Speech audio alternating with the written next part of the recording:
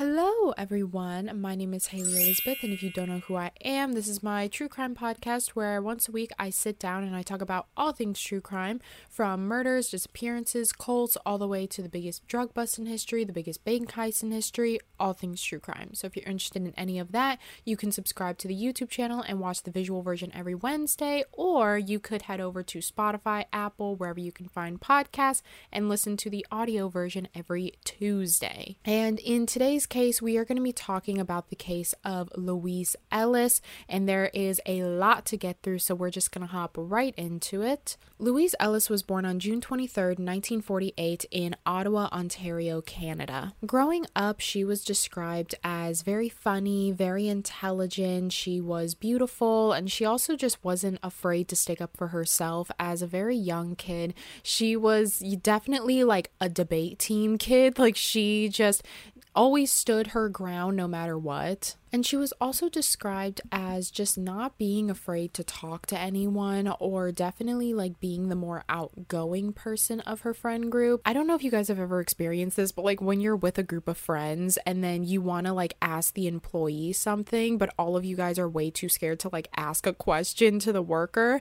And so there's always that one friend that's like, fine, I'll just do it. And then they go up and do it. That was definitely Louise. Like she was always the type of person that was not afraid to, stick up for herself and her beliefs, and she could just talk to anyone. And even into her teenage years and in high school, she was said to be very, very creative. She loved to do art, specifically drawing, painting, sculpting. She was just overall a very creative person, and that did not leave her entering her 20s when she went to college. Entering her 20s and into college, that is when she became a writer, illustrator, and a freelance journalist. And even in college is where she was working on her very first book.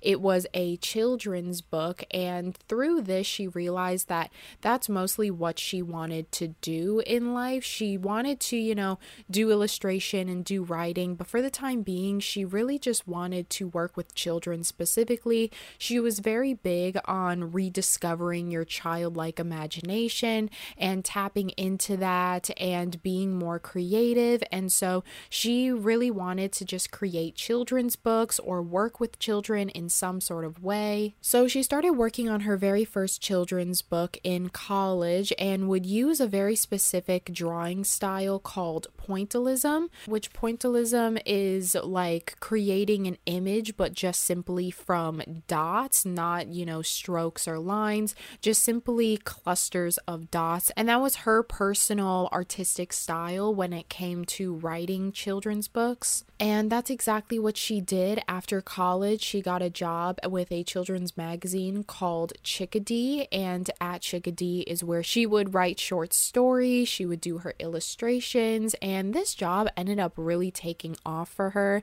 to the point where she was able to get her very first apartment all by herself. And in this apartment, she really just started to become more in tune with herself, and her friends would describe her during this time to be very fun, very loving. She was always hanging out with friends. She was really into gardening, tai chi. She was a feminist, and she also took many dance classes as well, because she actually did dance in college, and then after college she pursued dance, but more of just like taking dance classes.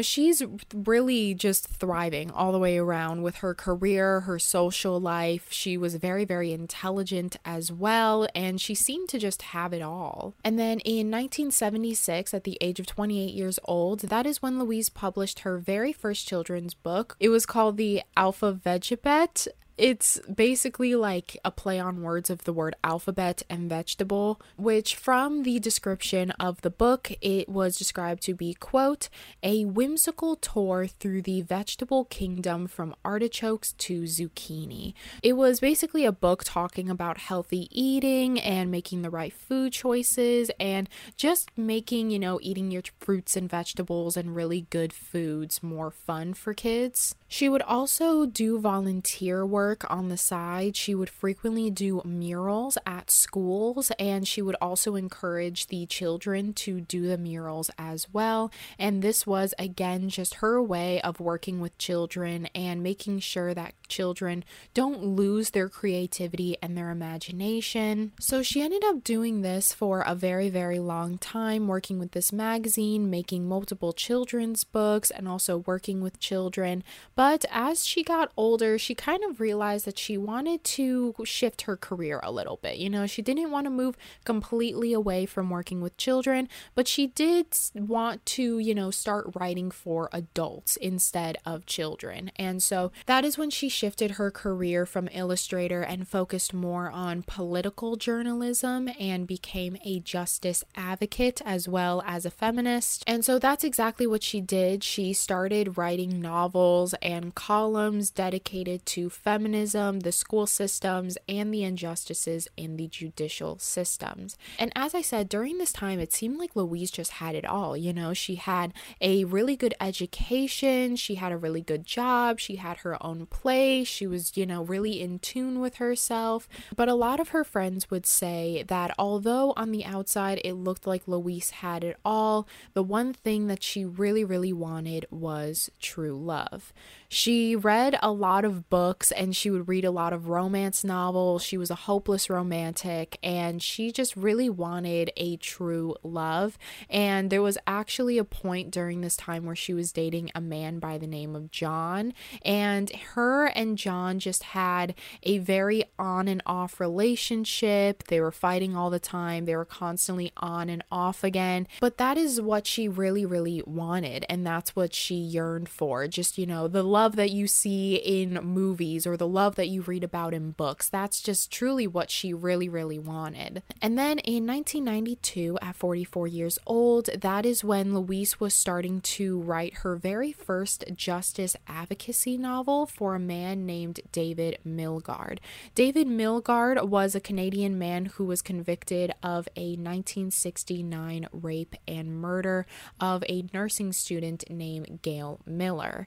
He was 16 at the time of the crime and when he was sentenced, and he was sentenced to life in prison. And at this time, when he was in prison, he had gotten in when he was 16, and now he's 39 years old, and he was still serving that same life sentence. But Louise, as well as many other people, there was even a free David Milgaard group of people that believed David did not commit this crime. A lot of people believed that he was wrongly convicted and he was wrongly accused, and people looked to him because he was so young at the time. Wrongful convictions is unfortunately something that happens way too often. There's actually this really good Netflix documentary called Long Shots that I think it's very, very interesting, and it displays and tells the story of a man who was wrongfully convicted, and he was so close to getting life in prison for a murder that he did not commit. And then at the last second, his lawyer had this crazy evidence. I won't spoil it, but it's this crazy evidence that proved that he did not commit the murder. And so he was released. But unfortunately, a lot of people aren't that lucky, such as David Milgaard. So a lot of people rooted for David's release out of prison because there were a lot of components to his case, such as DNA found at the crime scene that was assumed to be David's, although it was never tested. There was a key witness of the case named Ron Wilson, who was caught switching details and screwing up his story many times throughout the case as if he was trying to cover up for someone. And there were many, many other factors as well. Typically in these, videos, I always put my research link down below. So if you want to go ahead and do your own research, you definitely can. But during this time when David was fighting for his release, there were a lot of Supreme Court hearings, and Louise would frequently go to these Supreme Court hearings and speak with lawyers. She would record, she would, talk to people on the case, just getting more information on her novel. And then at one of the court hearings, there was a man by the name of Brett Morgan who went up on the stand and ratted out one of his cellmates named Larry Fisher. He said that on many occasions, Larry Fisher had bragged about him killing a woman back in the day and having someone else do the time for his crime. And Brett believed that Larry was referring to the murder of Gail Miller. So this was a very big piece of evidence, and Brett went up on the stand already being in prison himself, but he kind of risked his own safety in order to help David. And this action alone really struck something in Louise. She was just kind of infatuated with Brett. She thought that he was very brave for doing what he did. She thought that, he is a person that wants to save David, and she is also a person that wants to save David. So he clearly has a big heart for others, and he is running a really big risk by ratting out one of his cellmates, because if he is being labeled as a snitch in prison, he could possibly get beat up or die in prison due to him doing something like this. And so Louise just felt the need to let Brett know this, that he was so brave for doing what he did. And so as Brett was walking out of the courtroom in cuffs, Louise ran up to the officers and was like, "Hey, can I just talk to him for a second?" And so that's when she told Brett, "I think what you did up there was very admirable. I think you're very brave for doing what you did. That was amazing. Let's keep in touch." And so at first she was going to keep in touch with Brett purely for his Larry Fisher lead for her book. Maybe if she had this extra angle and Larry Fisher actually ended up being convicted of this crime, it would be a very tedious timeline for her book that would make her book very interesting. And so the two of them exchanged letters back and forth to one another, and at first they were very professional, just talking about Larry Fisher and his, behavior, how he was in prison. That is when their letters started to become very flirty, very flirtatious. That is when they just started to, talk about their likes, their dislikes, where they grew up, things like that. And it just totally strayed away from the book at all. And then over time, over about 2 weeks, that is when they started to officially begin dating. And their relationship continued with back and forth letters. Louise would frequently visit Brett in prison, and this relationship continued over the next 2 years. And over the next 2 years, Louise was also trying to work on Brett's case as well, in hopes of giving Brett an early release, and so they could really start living their life together. They had many plans of moving out together and moving into a big house together after Brett was released. She had plans of them, starting their own business together, and she just had big dreams for the both of them after his release. And so she was trying all that she could do in order to get him released as early as possible. So you're probably wondering, why is Brett even in prison? What did he do specifically to get in prison? That's very important. Well, Brett Morgan was actually in prison at this time, serving a 10-year sentence for the manslaughter of strangling 21-year-old Gwen Telford. He strangled Gwen in her hotel room, and after the crime was committed, he attempted at disposing of her body, but when the police found out that it was indeed Brett Morgan who committed the crime, he said that he was very high on cocaine at the time, and that's why he did what he did, but nonetheless he was arrested for her murder and was serving a 10-year sentence. But on top of this 10-year sentence, he was also serving many other years as well for random other charges such as theft, battery, breaking and entering. But even prior to him going to jail for Gail Miller, he had a long criminal history of abusing and attempted murdering women.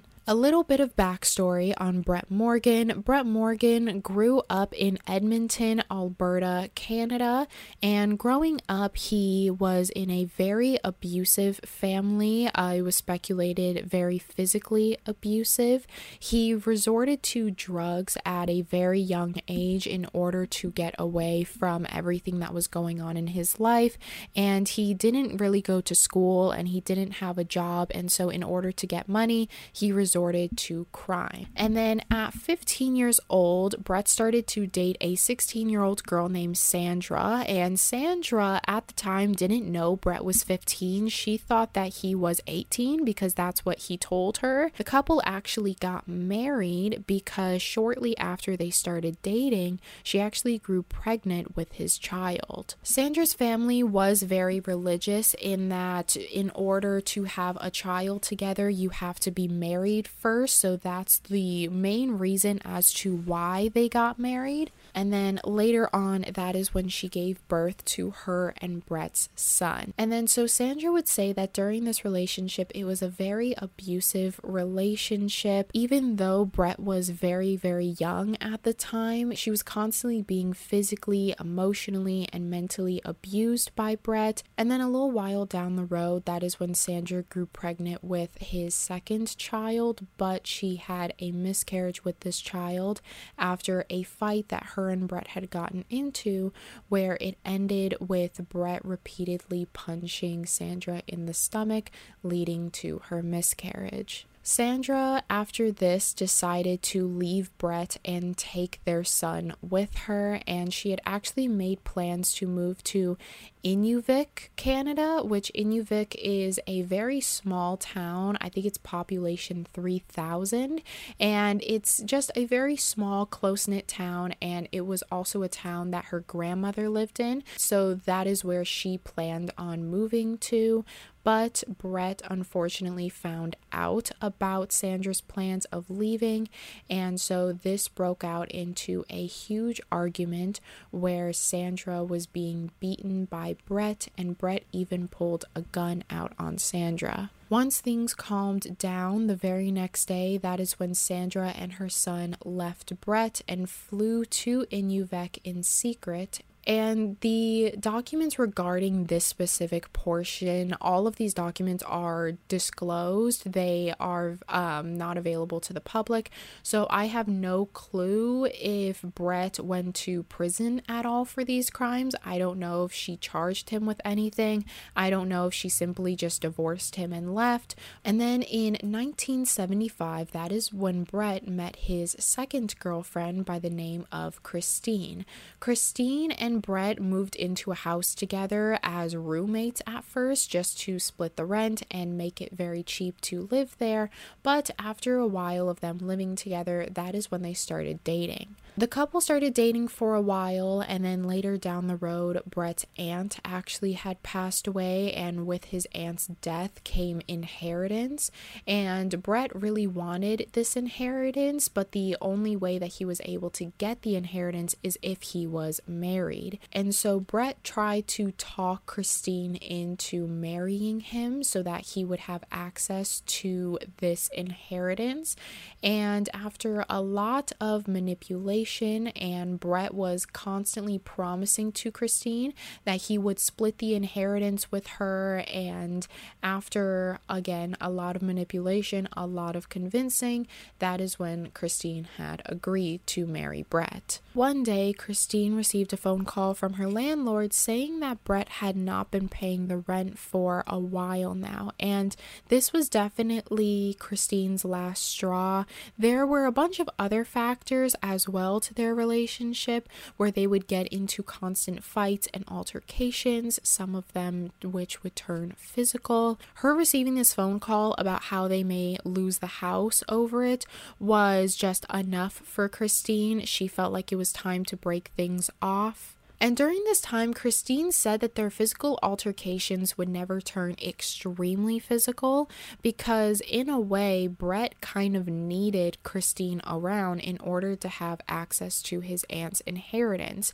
And so Christine wasn't too scared about breaking up with Brett. She just felt like this was something, you know, all relationships do. There are a lot of relationships that break off or just don't work. And so she wasn't too scared about about breaking it off with him, but she realized that this was something she really, really needed to do. And so that is when Christine told Brett that it would be best if they stopped seeing each other. They got a divorce because during this time they were married, and she said it would be best if we got a divorce and we stopped seeing each other. I don't think this is working. Just being very mature and level-headed.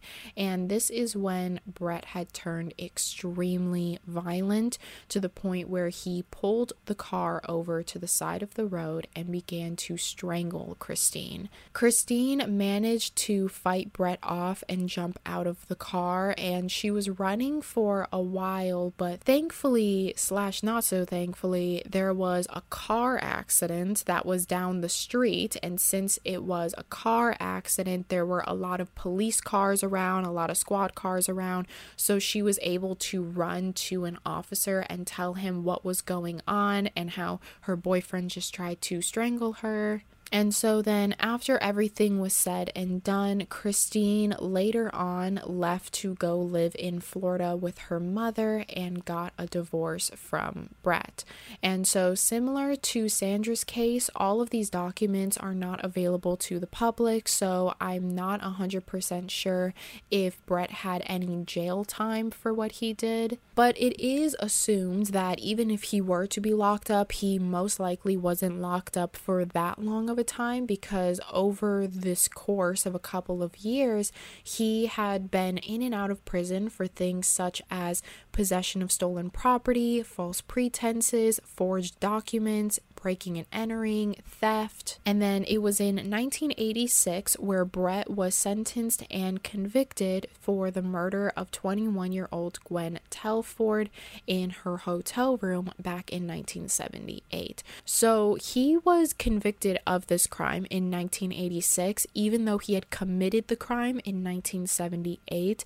Now, it is believed that it took this long for them to find Brett as the killer because Gwen was a sex worker, and unfortunately, whenever sex workers pass away or they go missing, the police don't really see it as a real case or just don't really bat an eye to these things. And so Brett basically got away with murder for nearly 10 years before he was actually convicted of this crime. And so it's very scary to think that Brett got away with this murder. So it's very scary to think how many other women did he kill as well and got away with. But in 1986, he was sentenced to 10 years for the murder of Gwen Telford, which, in my opinion, he should have gotten life. Like, that is way, way too short, especially with his long history of abusing and hurting women. He clearly is a danger to society, so why he got 10 years, I have no clue. But he didn't even serve out those whole 10 years because he was supposed to be released in 1996, but with the help of Louise's lawyers and all of her research and connections, as well as money, she was able to get Brett released 2 years early in 1994. And so upon Brett's release, that is when Louise and Brett moved into her house together. At this time, she actually had her own house, and she really just helped Brett. She bought Brett a truck as well as business supplies to start his own landscaping business. And Louise was very big on, as I said, rediscovering your childlike creativity. So that is what she was giving to Brett. She was trying to give Brett a second chance at life. She didn't really know him personally per se. She just knew him from his time in prison and the letters that they exchanged. And when Louise, she just had such a big heart, and she saw the good in everyone, in that when she saw Brett, she didn't see Brett for all of his crimes that he had committed. She kind of saw him as an opportunity to help someone and give them the love that they probably didn't get as a child or just growing up. And so she wanted to be that love for him and try to get him back up on his feet and maybe, turn his life around away from crime. She was trying to fix him, essentially, and try to get him back up on his feet, turn his life around, and hopefully, this would be the start of a new chapter for him. Maybe he can start steering away from crime and violence and really start taking control of his life. So this was a new chapter, not just for Brett, but also Louise as well. And they were planning on spending the rest of their lives together, They really did love each other from what it looked like. And as I said earlier, Louise was a hopeless romantic. All she wanted was that true love. And she felt like she really got that with Brett. She felt that this was such a beautiful story to tell their kids one day, that he was in prison and she helped him out of prison and she got him back on his feet and, taught him how to live life again and rediscover his creativity. She felt like this was her true love and this was who she wanted to spend the rest of her life with. And then on Saturday, April 22nd of 1995, the couple had been going out for a couple of months at this point. Louise left her home in Ottawa, Canada to drive about 15 minutes away to the Gatineau Hills in Quebec to visit her ex-boyfriend, John. As I said, they had an on and off relationship, but when Louise started dating Brett, that relationship just completely ended. But she didn't completely cut ties with them, although their relationship was over.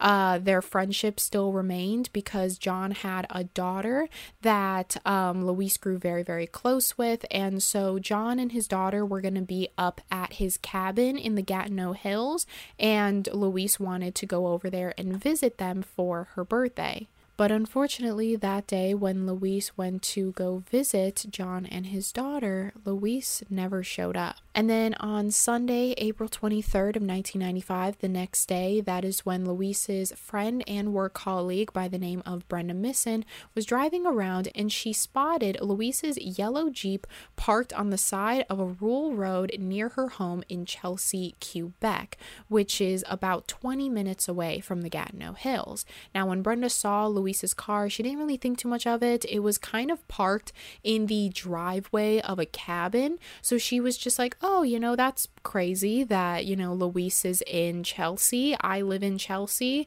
She didn't really think too much of it. She was like, oh, that's her car. And then she just drove off, didn't even think much of it. But it wasn't until Brenda got home and she checked her answering machine where she realized she had received a call from Brett, Louise's boyfriend, saying that Louise had not returned home from John's party and asked if she had seen her. And immediately when Brenda heard this voicemail, she immediately thought of Louise's car in the driveway of the cabin. So she calls back Brett and she tells Brett, I actually just saw Louise's car. And so that is when Brett and Brenda call the police and they send the police out to Louise's car, and they also file a missing persons report for Louise. When the police show up to the location of Louise's car still was there, and they started looking around. They were able to break into the car to see what was inside, and upon looking in the car, they confirmed that this indeed was Louise's car. In the car, all of the doors were locked and there were no signs of a struggle. In the backseat of her car, she had what looked to be an overnight bag, such as pajamas and day clothes, as well as John's daughter's gift. It was a wrapped book about horses with a little bow on it, and inside was a signed little message for John's daughter, because John's daughter really, really loved horses.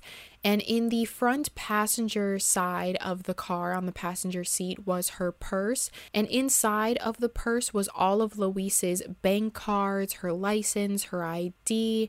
And with this, if Louise was out there somewhere, or if she was planning on running away, she would probably need her bank card or her ID or her driver's license. And it seemed like the car was simply just abandoned. They looked into the gas tank as well, and they found that the gas still had about half a tank. It was still running, so there was nothing wrong with the car. So there would be no reason for Louise to just drop off this car just randomly in the middle of nowhere, also in some random cabin's driveway. And that is when police filed a missing persons report for Louise and started up search teams. Search teams were conducted, people looking in nearby woods of where the car was found, in lakes and bushes, as well as Brett. Brett was very, very involved in the search teams and trying to find Louise.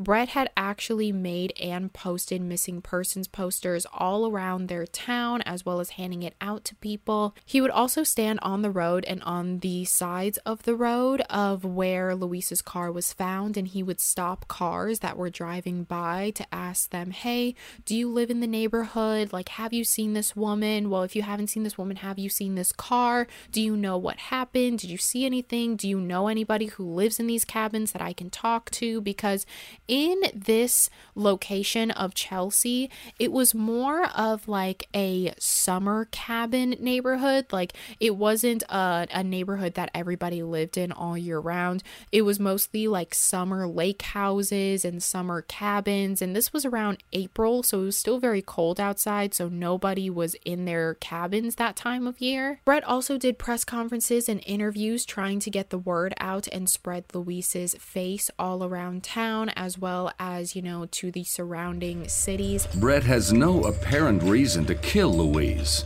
I have a criminal history, but I would never do anything to harm her. And in all of his interviews, Brett seemed very, very distressed. He seemed like he was genuinely torn apart about Louise's disappearance, and he was fighting actively trying to get her home. But of course, with Brett's convictions for manslaughter and his history of abusing and attempted murdering women, this was what made Brett a prime suspect in police's eyes. When Brett was taken into the station for questioning, he was very, very open with the police and answered any questions that they had for him. He did not shy away from the fact that he had killed a woman and went to prison for it. He just openly said, yes, I did go to prison for manslaughter of a 21-year-old girl, but I was high on cocaine at the time, so I wasn't in the right mind state. I didn't know what I was doing,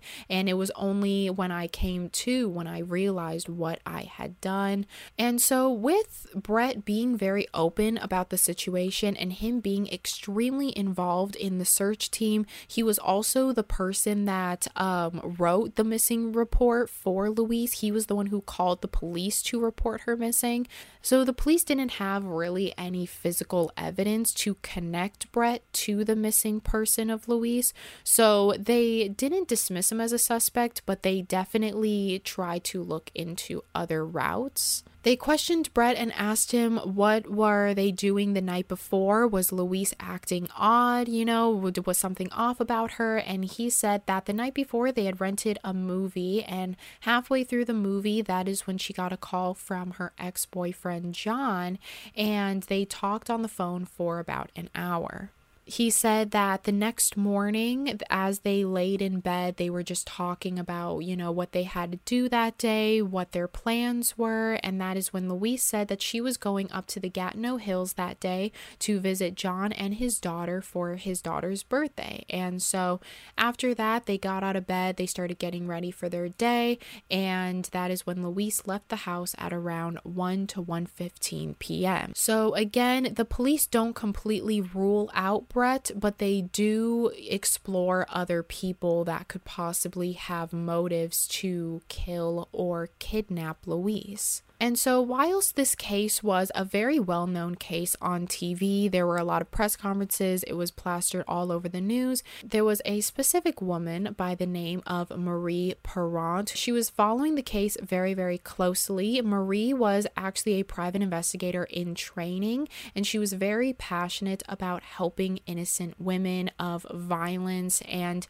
just, kidnappings and abuse of men. And she was following this case and felt very bad for Brett. Brett looked torn up when he was in these interviews and these press conferences, and Marie had a soft spot for Brett, and she had actually just moved to Canada 2 years prior from Scotland, so she was really trying to find work and get out there in the field as a private investigator. So that is when she decided to take Brett's case as her very first case and try to help him find Louise with her connections and field experience. Marie had actually lived in the Gatineau Hills, which was about 20 minutes away from where Louise's car was found. And so since she was very close to where this crime had been committed, she felt very called to help Brett and try to help this case. And so that is when she got a hold of Brett and she told Brett, hey, I'm a private investigator. I see your story on TV and I want to help you. I want to help you find Louise. And this is just what I'm very passionate about. And Brett was all for it. He was like, yes, please help me.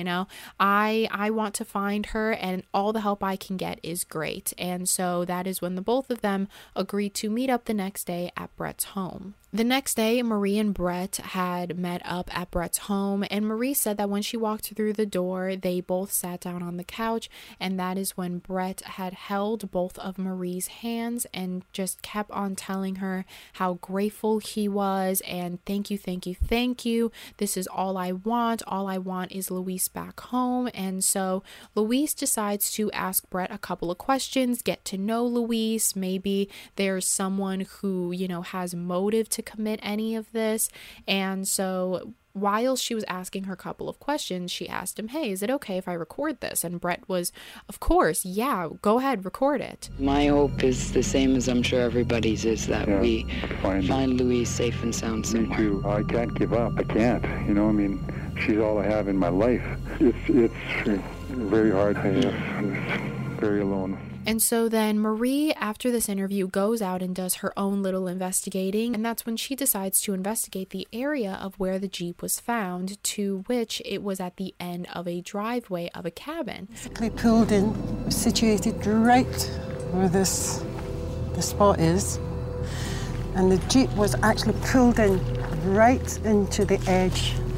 Very well parked. So she went up to the cabin, knocked on the doors to see if anybody was home. But as I said, this was an area where no one lived in those cabins all year round. They were more for like summer houses or winter homes. So after looking more into the area of where the car was found and also the positioning of the car of when it was found, Marie came to the conclusion that with the way that this car was parked, it was definitely put there intentively. And she could also come to the conclusion that this was someone that Louise knew and trusted, because from the driver's side of the car, they found that the seat was pulled up to the perfect length of how tall Louise was. Louise was, I believe, 5'1". So the driver's side seat was positioned correctly to Louise's height. Louise was 5'1", and so this was someone that Louise knew, and so maybe there was someone else in the car, but Louise definitely parked this car very intentively,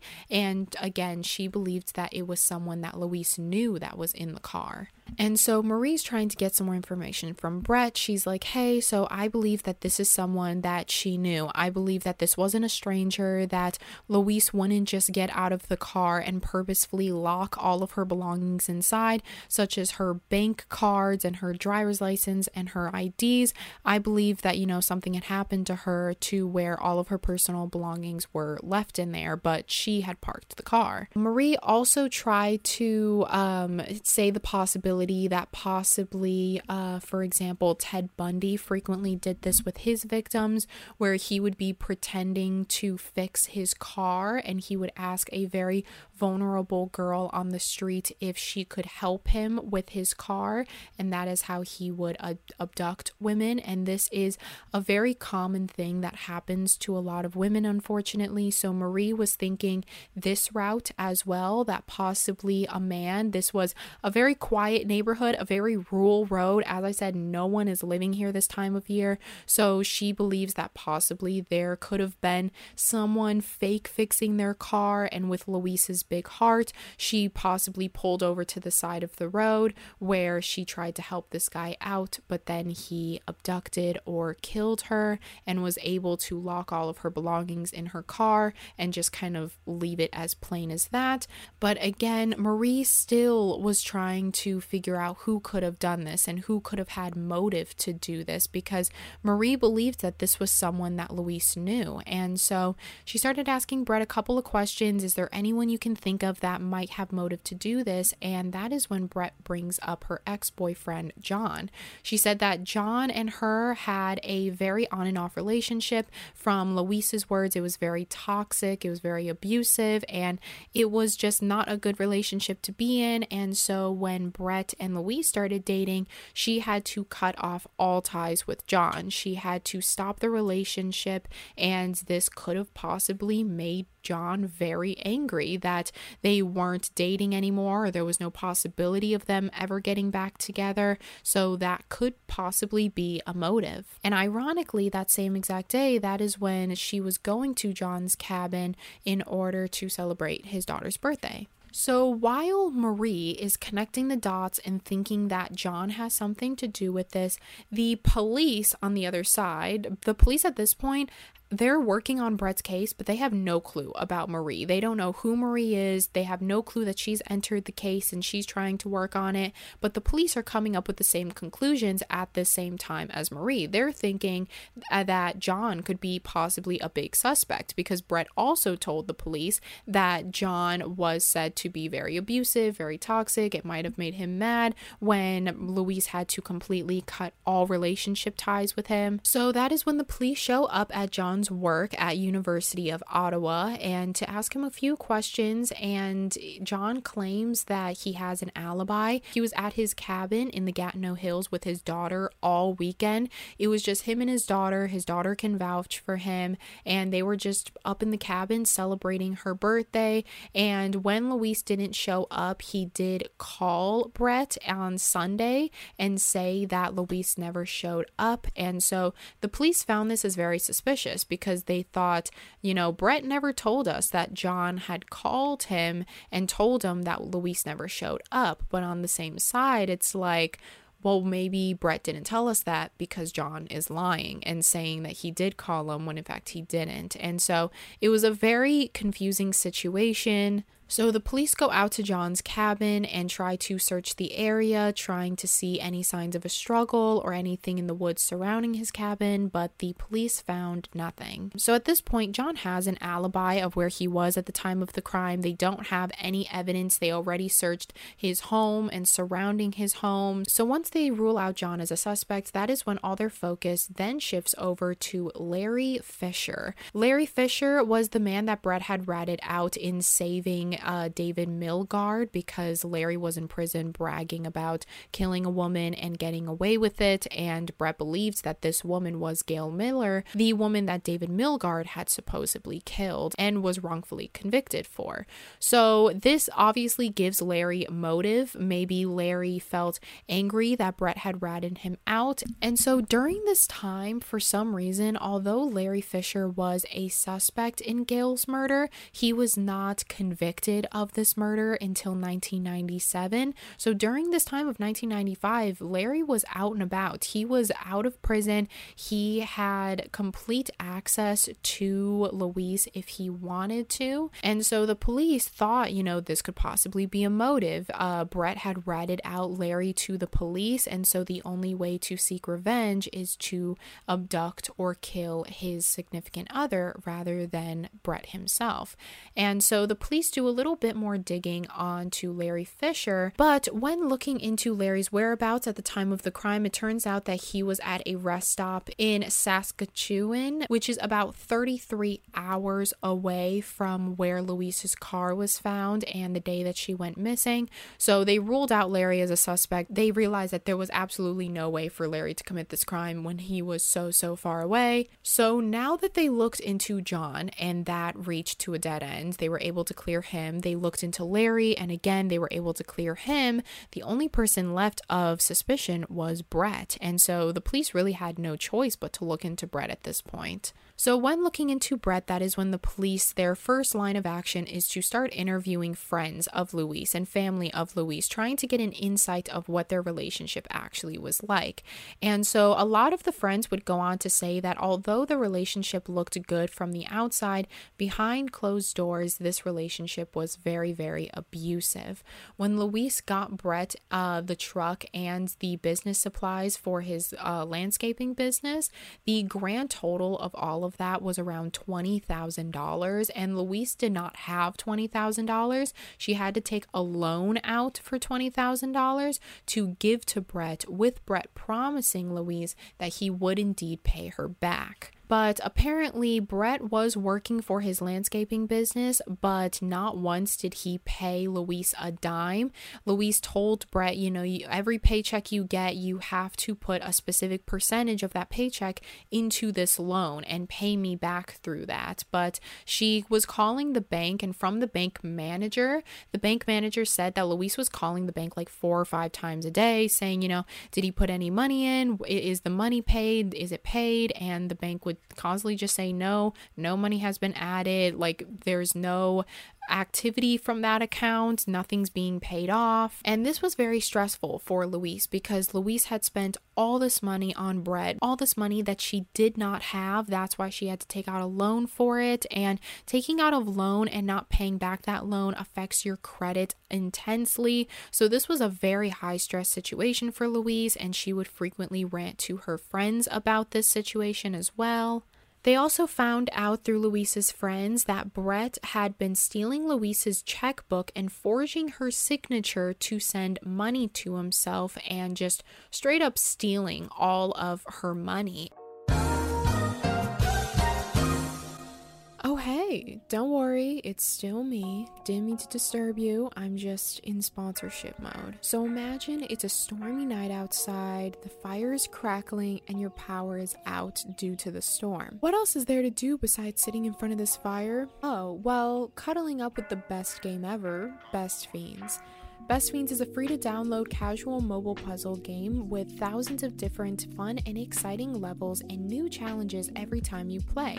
Brand new events and challenges pop up all year round, so you've always got a chance at winning exclusive items, characters, and rewards. You collect cool fiends and customize your team of fiends to defeat the menacing slugs. You can even power up your favorite fiends to get more powerful skills and watch them transform as they get stronger. Even if you lose internet, Best Fiends has offline play, so the fun never has to end, like when your power is out due to this crazy storm. It's an easy and casual game to play whenever you're waiting in line, taking your lunch break, or just bored. I'm currently on level 37, and you can get Best Fiends free on the Apple Store or Google Play, and even get $5 worth of in-game rewards when you reach level 5. That's Best Fiends, like friends, but without the R. And so now the police are starting to find a motive, a financial motive. They start looking into everything that Brett has told them so far, such as interrogation tapes or written reports, just to find any slip-ups or inconsistencies in his stories, maybe a timeline that doesn't add up. So when digging into Brett's interrogation, as well as her bank statements, Louise's bank statements, they found that in Louise's car, her bank cards were locked inside of her car, and they found that Brett had told police that Louise left the house between 1 to 1:15 p.m. And when they found Louise's car off to the side of the road, her bank cards were locked inside of the car. So when they looked into her bank statements, they found that on the day Louise went missing at 2:53 p.m., a withdrawal was made from her bank card for $280. So the police went to that specific bank, obtained the security footage of that time, and it was Brett Morgan that was taking out $280 on Louise's card. And then at this point, they straight caught Brett in a lie. There is no way that Brett would have access to Louise's card at this time, because according to Brett, at this time, she would have already been in the Gatineau Hills if she actually left between 1 and 1:15. So how would Brett have access to her card if she was in the Gatineau Hills? And even further, her same card was found locked inside of her car. how would all of that even work? And so this was a big breakthrough for the police. They caught Brett lying, and now they're starting to really come down on Brett. And so whilst the police are having their big breakthrough, Marie, the private investigator, also is having her own personal breakthrough with the case. When Marie asked Brett, does he believe that the driver's side, is it in the same position as Louise always has it, or does it look a little off? Does it look too tall, too short? That is when he said, quote, "No, it's exactly the same way the car is the same way Louise left it when she left home."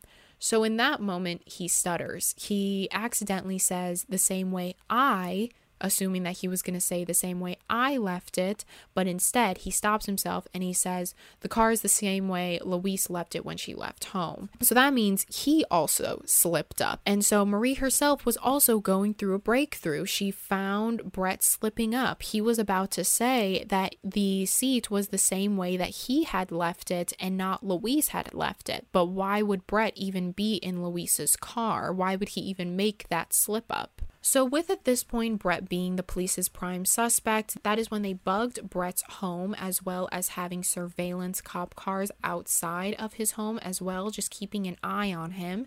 And so when the police are listening in on Brett's conversations in his home, that is when they hear about a woman named Marie. So they look into Marie Perrant and they find that she is a private investigator in training. This is her very first case on the job.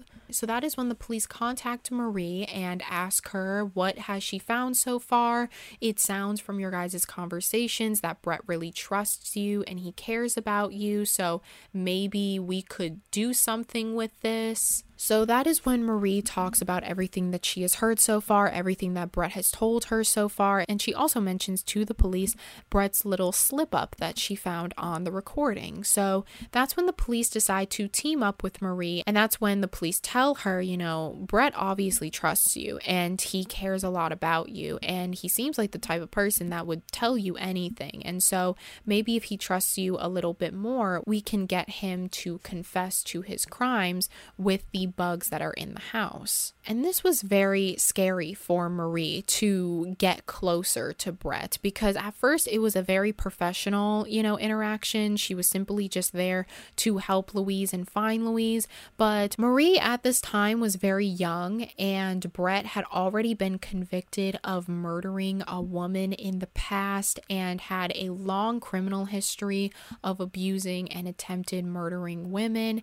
And so this was a very big ask for Marie, because she is putting herself in a lot of danger by getting closer with Brett and hanging out more with Brett. And so she runs the risk of, Brett falling in love with her, or Brett having feelings for her, and then him abusing her as he did all of his other girlfriends. But Marie was very determined. She was very determined to find Louise. She wanted to bring Louise justice, and she was going to do anything she had to do in order to find Louise. And so that is when Marie agrees to do it. She says, okay, I'll do it, and not only will I get you a confession from Brett, but I'll do you one better, and I'll find you the body as well. So Marie and the police build this plan that they will get Brett to confess his crime through thinking that John is the killer. So they believe that if Marie constantly tells Brett that John is going to go down for this murder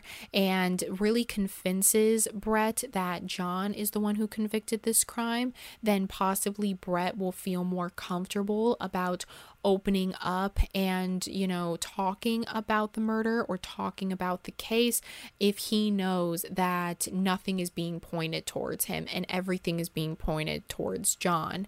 And a man by the name of Mark Logan, an expert in psychopathology on the case, said that Brett possessed a lot of psychopathic characteristics and said that this method may work because, quote, the psychopath can be certainly out-tricked.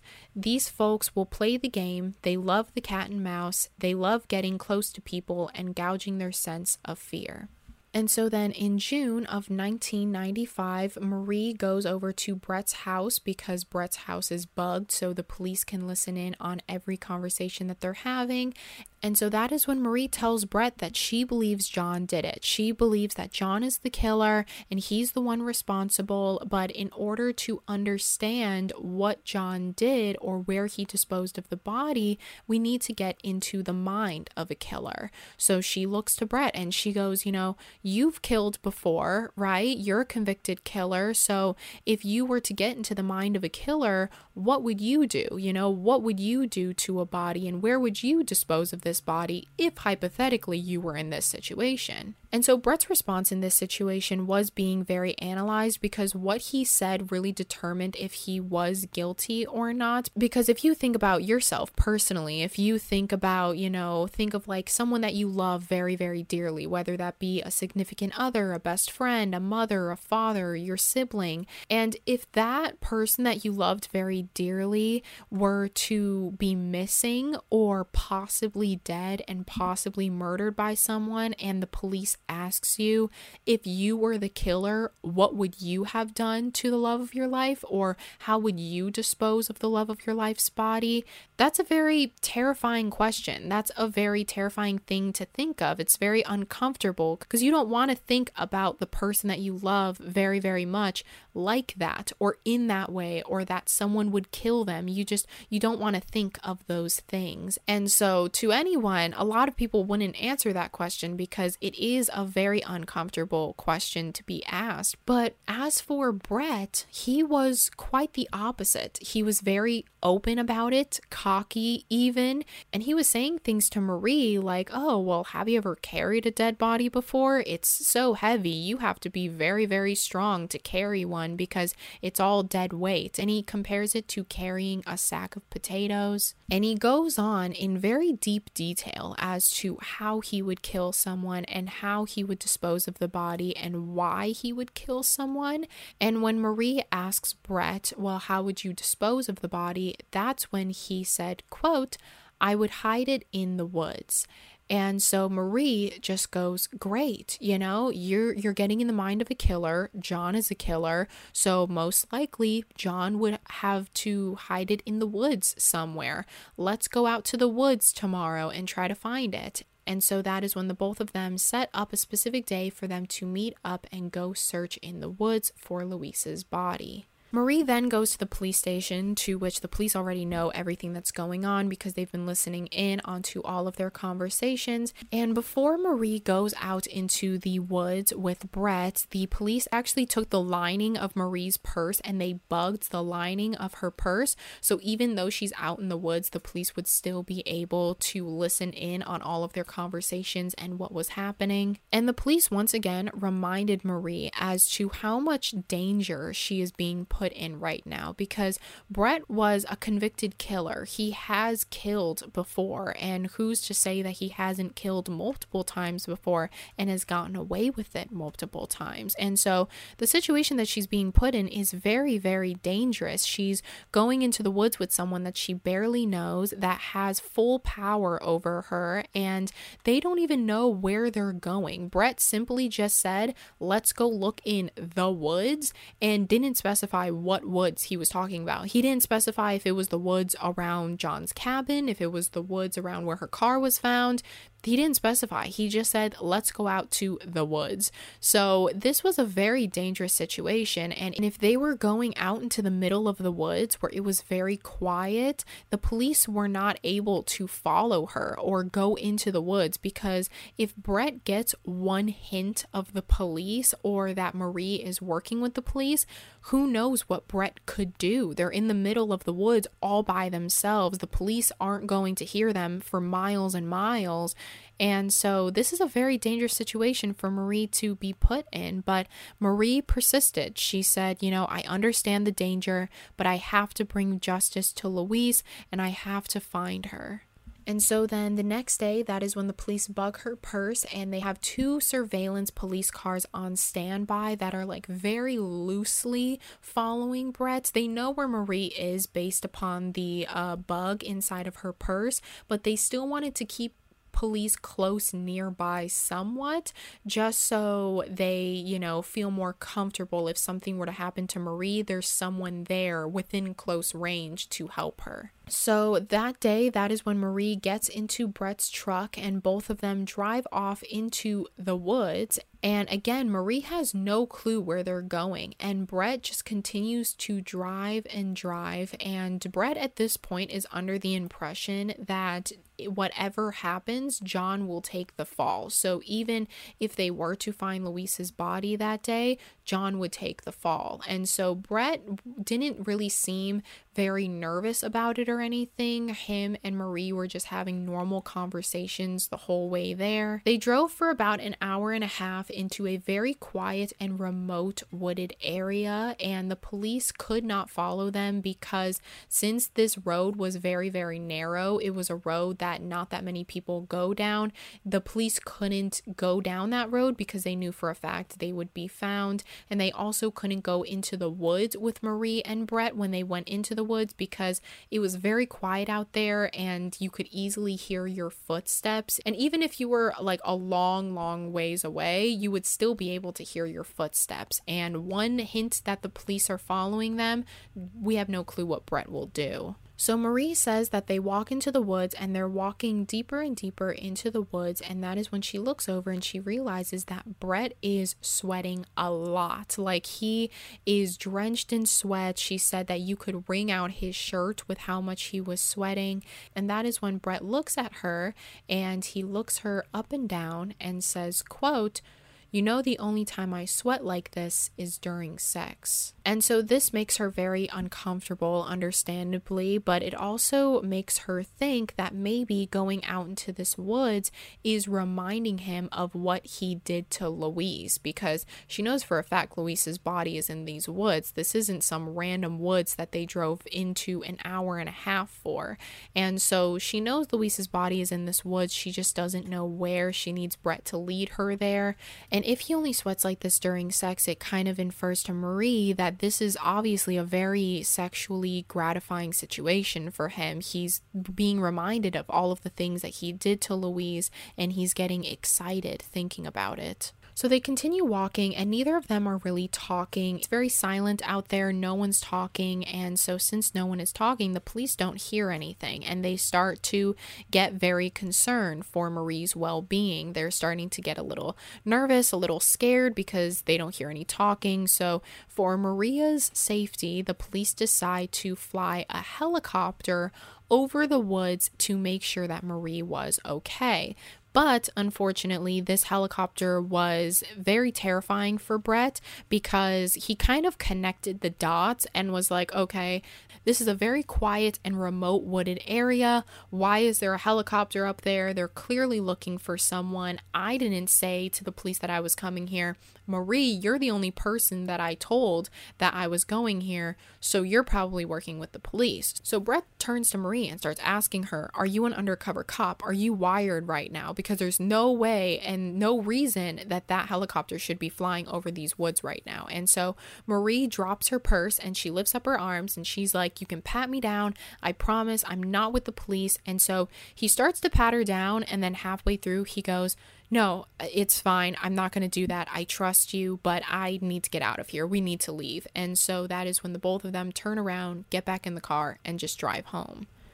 So for weeks after that point, Brett just refused to go back to the woods. Every time Marie would bring it up, he'd be like, no, let's not go back there. Like, it was too scary. It was too traumatizing. I can't do it. And so that is when Marie and the police were kind of left at a standstill, and they needed to figure out a different angle to bring Brett back into those woods. So the police's new angle that they were going with was to try to find Brett's motive and try to figure out if they could possibly use his motive as a way to bring him back into the woods or possibly confess. So the police try a different angle, and that's when they realize that Brett's motive for most of the crime was Louise's money. He was always trying to steal Louise's money. He was forging checks in her name. He was just straight up stealing from her all the time. And that could possibly be a way for the police to bring Brett back into the woods. And so at this point, this is what I was thinking. And so I researched a little bit into it. I was thinking, if the police already know that the body is in the woods, why don't they go out there and search the woods themselves for her? Or why don't they fly helicopters over those woods and try to find the body themselves? But because they had little to no evidence on Brett, it would look very suspicious if Brett randomly went out to this, completely random woods an hour and a half away. It was not by mistake. It was very purposeful. And even more, he found the body in those woods. It would look even worse for Brett. And so since they already had minimal evidence to point Brett to the crime, they needed a little bit more. So it would be more helpful if Brett were to find the body rather than the police finding the body. So with the police's new angle in trying to use Louise's money as a way to get Brett back into the woods, because at this point, Brett had no money of his own. He wasn't working. He didn't have a job, so he had no money. He had no paychecks coming in. The only way he was able to pay for his bills was by pawning off some of Louise's business supplies. So he was pawning off like her printers and her computers and just all these random things in order to pay the rent and the bills. And so the police get someone from the bank to call Brett and tell Brett that Louise has made him her heir to all of her money and her estates. But the bank teller tells Brett that since Louise at this time is only a missing person, if Louise were to come back and all of her money was given to Brett, that would not be okay. So the only way for Brett to receive all of her money and all of her estates is if she were to be proven deceased, such as finding the body. And so one day, Marie and Brett were out at a pub drinking a beer, and they were just, talking about everything. They were talking about their days. Also, during this time, her purse is bugged, and the police are looking at them through an outside window from across the street. So the police are still keeping an eye on Marie and Brett. They don't want to leave Brett and Marie alone, like completely alone, just because they know Brett is a very violent person. He tends to have very violent outbursts, and so they're trying to protect Marie throughout all of this.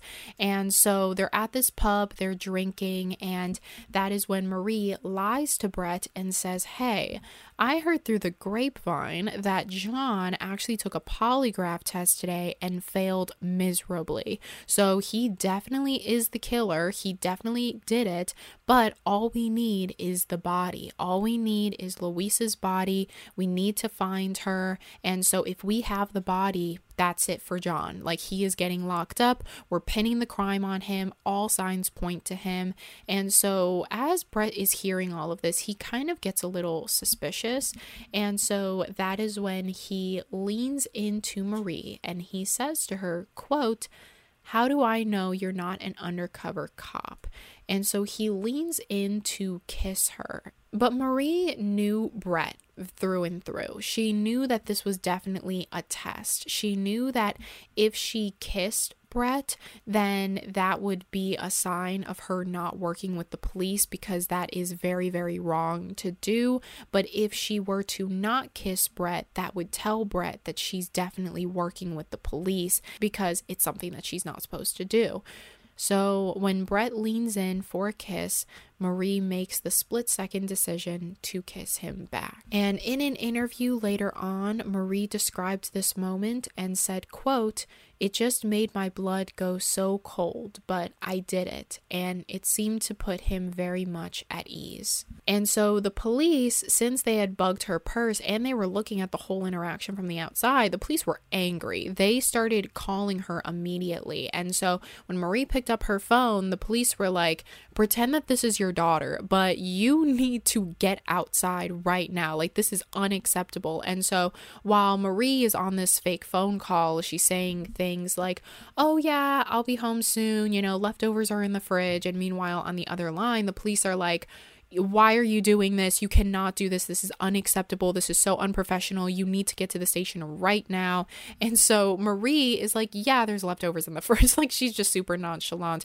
And so then she hangs up the phone and she tells Brett, I need to go home to my daughter. I'm so sorry. But maybe we can pick this up tomorrow. So Brett walks her out of the bar and walks her out to her car.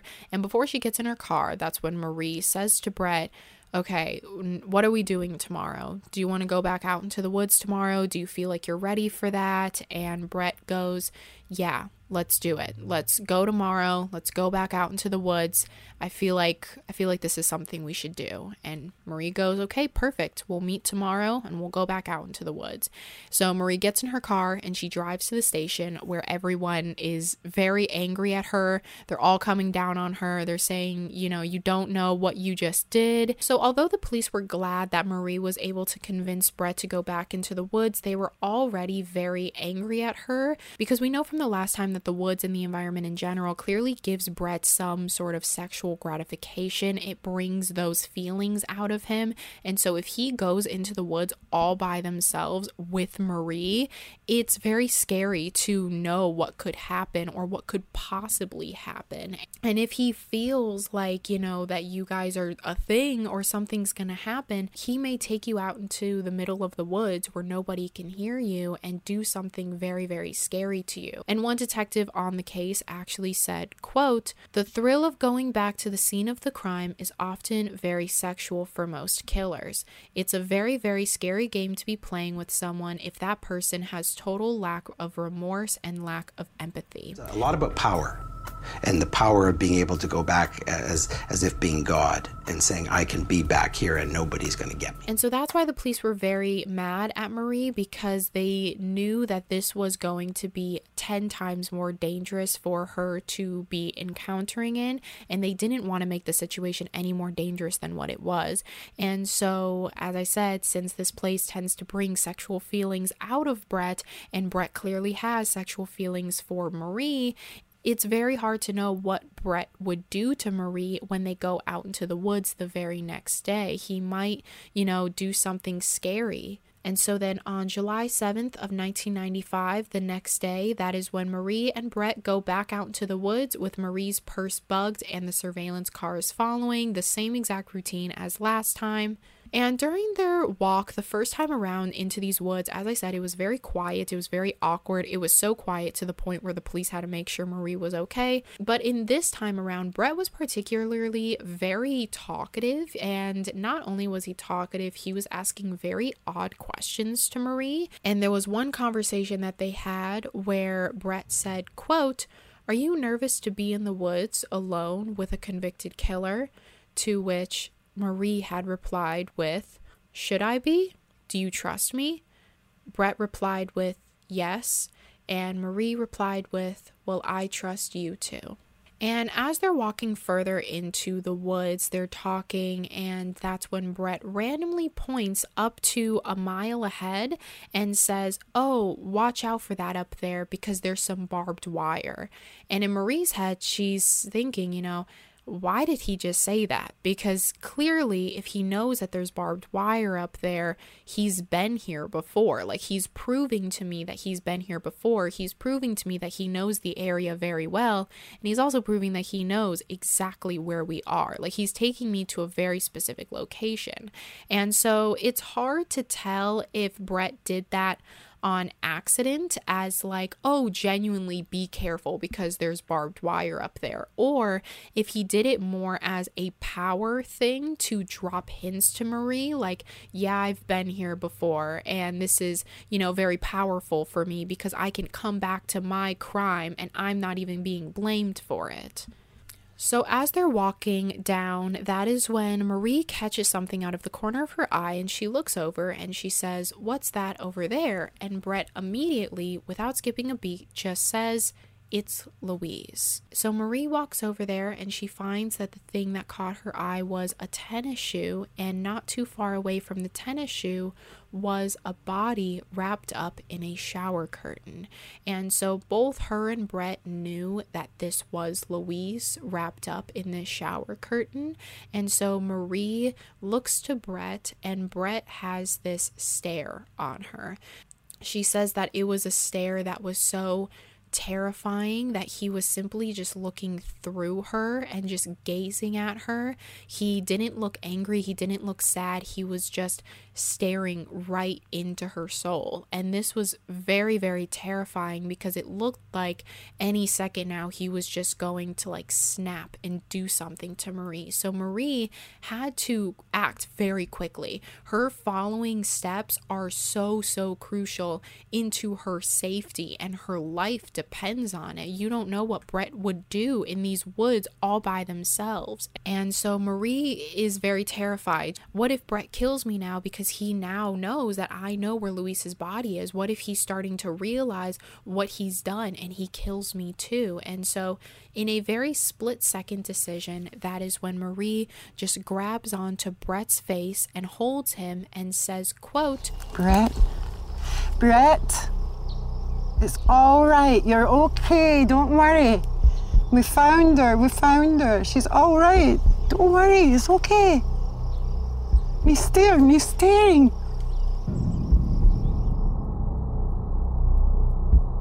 And at that point, he blinks. And it's almost like I broke that transfix, that stare that he had. And I thought, I'm okay, I'm safe. And so Marie says that after she did that, it looked as if Brett kind of snapped out of it, like he was in a trance, and then he just blinked and he was himself again. And then he looked over at Louise's body and he ran over to her and just started crying. He was sobbing, he was yelling out Louise's name, and Marie was also crying as well, but mostly crying because it was all over now. She didn't have to talk to Brett every day. She didn't have to be scared for her life every day. She didn't have to do anything because Marie had finally brought justice to Louise. Louise's body was found. She was not going to be a cold case, and so Marie was just crying out of relief and happiness and sadness. And so afterwards, Brett that afternoon walks into the police station and tells the police that he had found Louise's body in the middle of the woods. And so he tells the police very openly because he's under the impression that John will go down for this. And so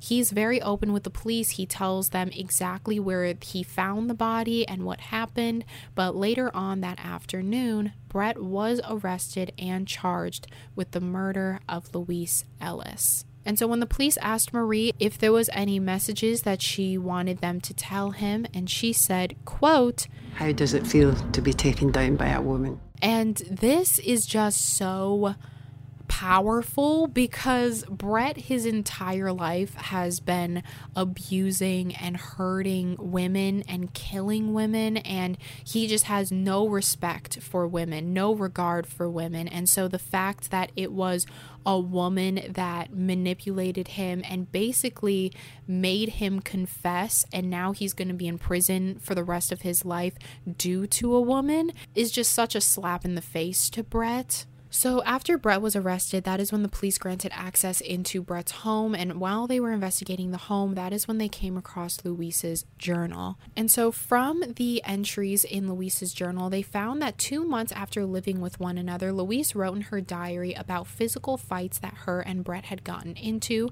Fights such as Brett pouring beer over her head, as well as punching a hole through the bathroom door during one of their altercations. Louise had also started noticing that money was being taken from her bank account, and in January of 1995, she had noticed that a specific check had been made for $7,000 with a forged signature, and it was addressed to Brett's bank account. So she knew for a fact this was Brett that was doing this, because why would a random stranger take $7,000 of her money and put it into Brett's account? So due to this, it caused a lot of altercation. It caused a lot of fights, to the point where Louise just kicked Brett out of the house, and Brett actually moved out of the house and was living in a basement apartment until after a while he couldn't afford to live there anymore. So he had manipulated Louise into taking him back into the home in February of 1995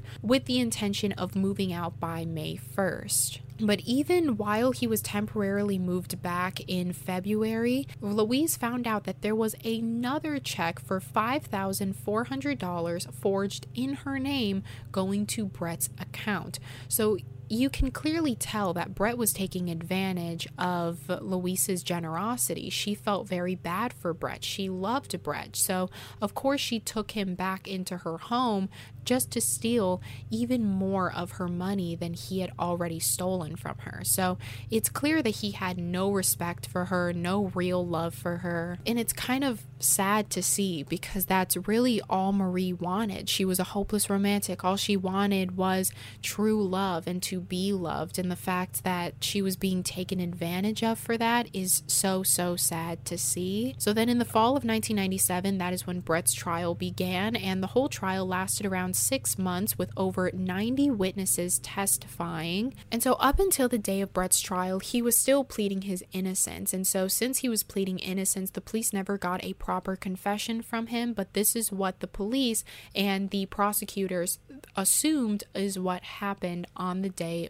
Louise went missing. From the testing done on the home, the police believed that on April 22nd, the day that Louise went missing, Louise had confronted Brett and demanded him to pay her back for not only the loan, but all of the money that he had stole from her. This was on April 22nd, and Brett planned on moving out by May 1st, so time was ticking for Brett, and so this is when Louise was just at her breaking point. All she wanted was her money back and for Brett to be out of her life, and this is when a fight had occurred. It was believed that while Louise was in the bathroom getting ready to go over to John's house, Brett had walked into the bathroom and strangled her.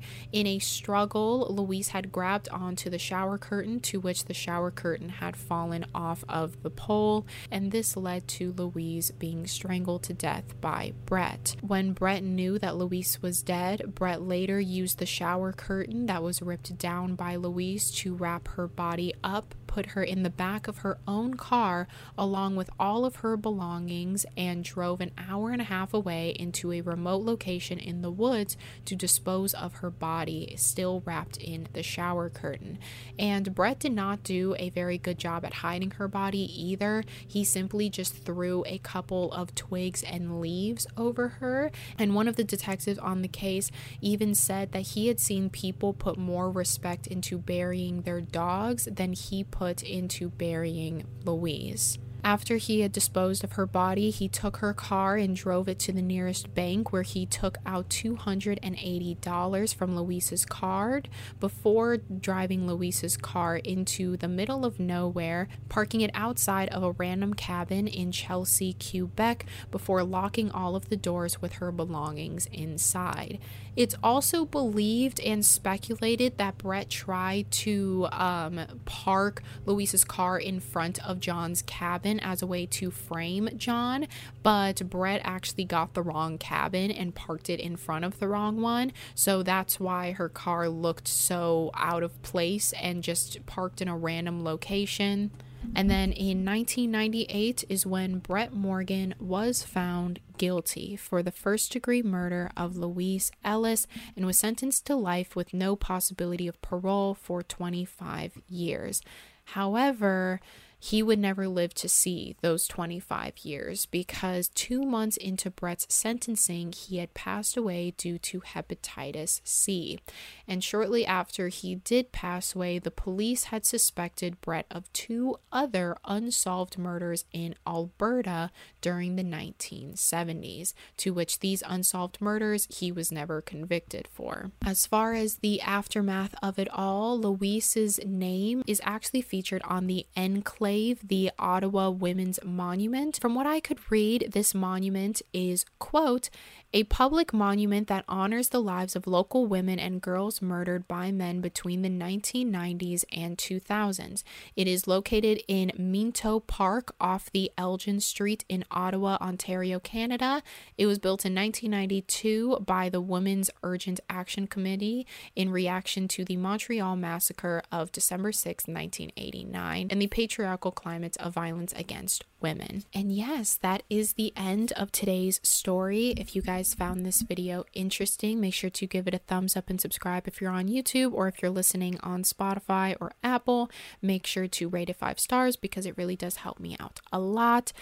This case was very, very heavy, and I am curious to know what you guys think below. It's just very sad to see how Louise clearly had such a big heart for Brett, and although he had committed so many terrible, terrible crimes, she still saw the good in him and wanted to give him a roof over his head and a second chance at life. And although Brett was given that second chance at life, he took advantage of her and stole all of her money and inevitably stole her life as well. It's a very terrible situation, and it was a very terrible case to read about, but I am glad that Marie was as brave enough as she was to go through all of those scary things. Like, I could never, ever in a million years do something like that. Voluntarily going into the middle of the woods with a killer and with absolutely no help around you, no police, only a bug in your purse, and that bug in your purse is not going to help you from getting murdered. So this was a very, very scary situation that Marie was being put in, but Marie wanted justice for Louise so terribly that she put her own life on the line in order to save Louise's. And I think that's very, very powerful. As for Marie now, she's still a private investigator. She still does interviews about the case because this is one of her biggest and most well-known cases. This was also her first case as well. So just from that first case alone, you can already tell how dedicated she is to helping abused and innocent women. And I also found it very interesting how the police had gotten the bank to call Brett and tell him that he was the main heir to all of her fortune so that he would go back into the woods. From a, criminal justice or investigator point of view, there were a lot of interesting things about this case, and I would love to hear your guys' thoughts about it and what you think. Let me know in the comments below. If you go ahead and do your own research about this case, as I said, all my research will be linked down below. If you go ahead and do your own research about this case, if there's something that I didn't mention that you think is interesting or if you think is worth adding, make sure to leave it in the comments below. I'm pretty sure everyone here will love to hear it. And so, yeah, that is the end of today's video. I hope you guys have a wonderful rest of your day. Make sure to be safe out there. Make sure to go outside today, breathe some fresh air, bask in the sun for a little bit. And if the sun isn't out by you and if it's raining, listen to the little rain patter and read a good book. Tell someone you love them today, even if that someone is yourself. And just take care of yourself today. Overall, take care of yourself, and I will see you guys next week. Bye.